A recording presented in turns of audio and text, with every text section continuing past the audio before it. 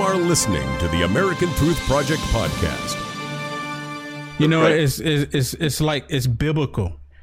I mean, we're you know, even in the word, it tells us how all of the nations will go against Israel. And for Trump to move the capital, the embassy to Jerusalem, it's just something that all of this is happening now. Mm-hmm. All of these different events are taking place now. They're still trying to destroy Israel. Israel is still allies with the United States, the bird with eagle wings. It's just amazing to be alive to see all of this take place. We're living through what we would think we would see on TV, you know, like a movie, but we're living it. We're seeing it. And it's amazing to see it all take place. You know, I was really astounded. They took me to the embassy site before it was open. And it's kind of a nondescript building. You know, the U.S. embassy that was in Tel Aviv looked like a block-long fortress out of concrete and steel. And yet this is as if Donald Trump declared war on the world. Of all the countries in the world, all the countries will, every single country in the world that's a United Nations member sets their own capital and tells the rest of the world, you, the rest of the world, if you want an embassy in our country, whatever that country is, you will put your embassy in our capital. There's only one country in the history of the world that it was denied that right, and that country was Israel. Why? Because the Palestinians invented a narrative after 1967 declaring that they are the rightful heirs to Jerusalem and not the Jews. And the Jews have been there for 4,000 years, as anyone who can read the Bible knows all about. And the Arab presence in the city of Jerusalem is relatively new. It's never been the capital of anything, not an entity, not a state, not a country, not a people, ever, except the Jewish people. Yeah. And yet, Israel was denied that right until Donald Trump stepped up and said, you know, enough's enough. There's a law in the books since the 1990s. I'm going to be the first president to adhere to the law. And what most people don't realize in the United States, Will, is that law has been on the books since Bill Clinton was president. Bill Clinton ignored it.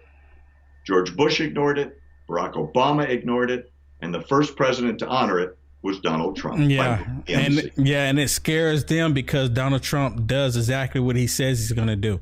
They constantly say that he's lying. He lies about everything, but then they're afraid because he does everything that he says he's going to do. Right. It's so backwards. You know, everything is just crazy backwards. So tell us a little bit about this video here. What are we seeing? I can't see what you've got playing. Which one are we looking at? You can't see it? So this is the one with you standing in... Oh, yeah. No, I got it now. Thank you. This is the town of Sderot. It's in southern Israel. It's right across the street, basically, from the Gaza Strip. And what I'm showing the camera is every apartment building and house and business in Sderot, including the playgrounds and the schools, must have its own bomb shelter. And the reason is, and I'm standing in a bus station that is a legal bomb shelter, you have between 5 and 9 seconds, sometimes 12 seconds from the time an alarm goes off to get under cover. And if you don't make it, you're dead. I mean, literally long. Everybody there has PTSD of some form or another because the missiles are raining down on them. You know, I read something curious the other day.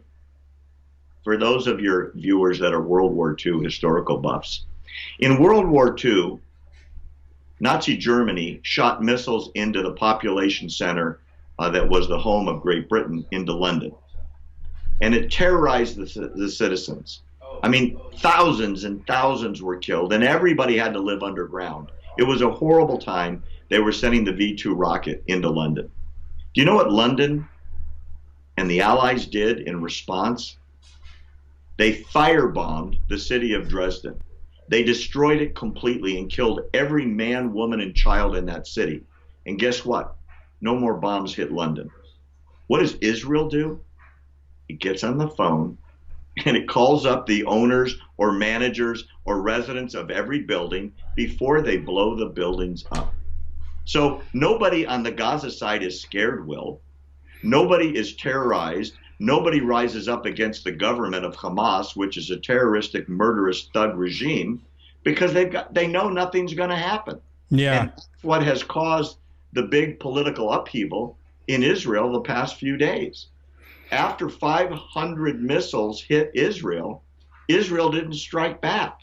They made a truce, I don't know, the 10th, 20th, 30th truce with Hamas, and said, okay, please stop firing missiles and we won't do anything back, even though we can destroy everything in Gaza in 45 minutes. Yeah. Did any of the rockets that they were shooting at Israel, did they land, or was the missile defense system able to take out all of them? You know, I've seen an Iron Dome explanation from some of the engineers that worked on the project. Iron Dome, which is this revolutionary missile defense system, which is what you're referring to, cannot shoot down that many rockets. There's a computer system in each Iron Dome battery that as a rocket is launched within a couple of seconds while it's still over enemy territory, figures out as best it can instantaneously where it's going to land.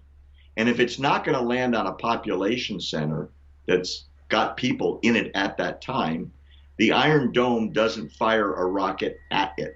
It only fires at rockets that look like they're going to hit something.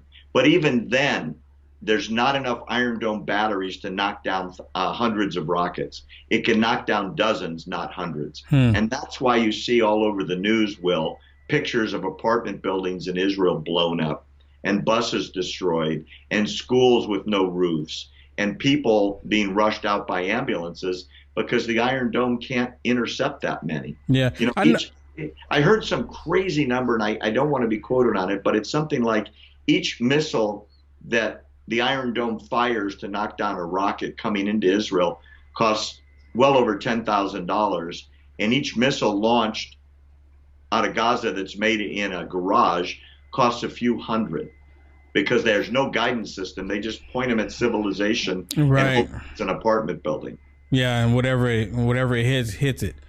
I saw a report years ago, maybe it was 2 years ago, and the Palestinians were complaining to the UN because Israel would not share their Iron Dome technology. And I'm sitting there thinking, why would they share that technology with the enemy? I mean, that doesn't make any sense to me. And so you recall what I'm talking about? Oh, absolutely. You're 100% right, man. And it's the craziest thing. And you know what? The UN sided with them about it. And the crazy thing is, Israel in its history, since 1948, has never fired a missile into a populated area, ever. They always target military targets. And, once in a while there's a mistake, but not 10,000 rockets later. Right. Hezbollah in Lebanon claims to have tens of thousands of rockets that have been imported from Iran with the money that your country and my country gave to Iran. And they spent the money with Hezbollah, their proxy army in Syria and in Lebanon, with the intent express of destroying northern Israel in the next war. And those missiles that are Iranian manufactured, are not going to be sent at military bases. Every one of them is targeted towards civilian population centers. It's intended to terrorize. And if Israel ever did what the British did, the war would be over in a day. They would wipe out every single building that fired a missile, whether it came out of a school, a hospital, a kindergarten, a rec center, the power plant, or whatever. But Israel doesn't fight that way. And even though they're trying so hard for good public relations, you end up with a day like today, 9 resolutions condemning Israel. None mentioned 500 rockets coming out of Gaza against population centers into Israel. Isn't that just pathetic? That's crazy. So none of them, no resolutions against the Palestinians. Thanks for listening to the American Truth Project, a 501c3 nonprofit. Please subscribe to our podcast and follow us on our social media channels to stay plugged in to the truth. Go to americantruthproject.org and subscribe to our newsletter to stay informed on the latest news.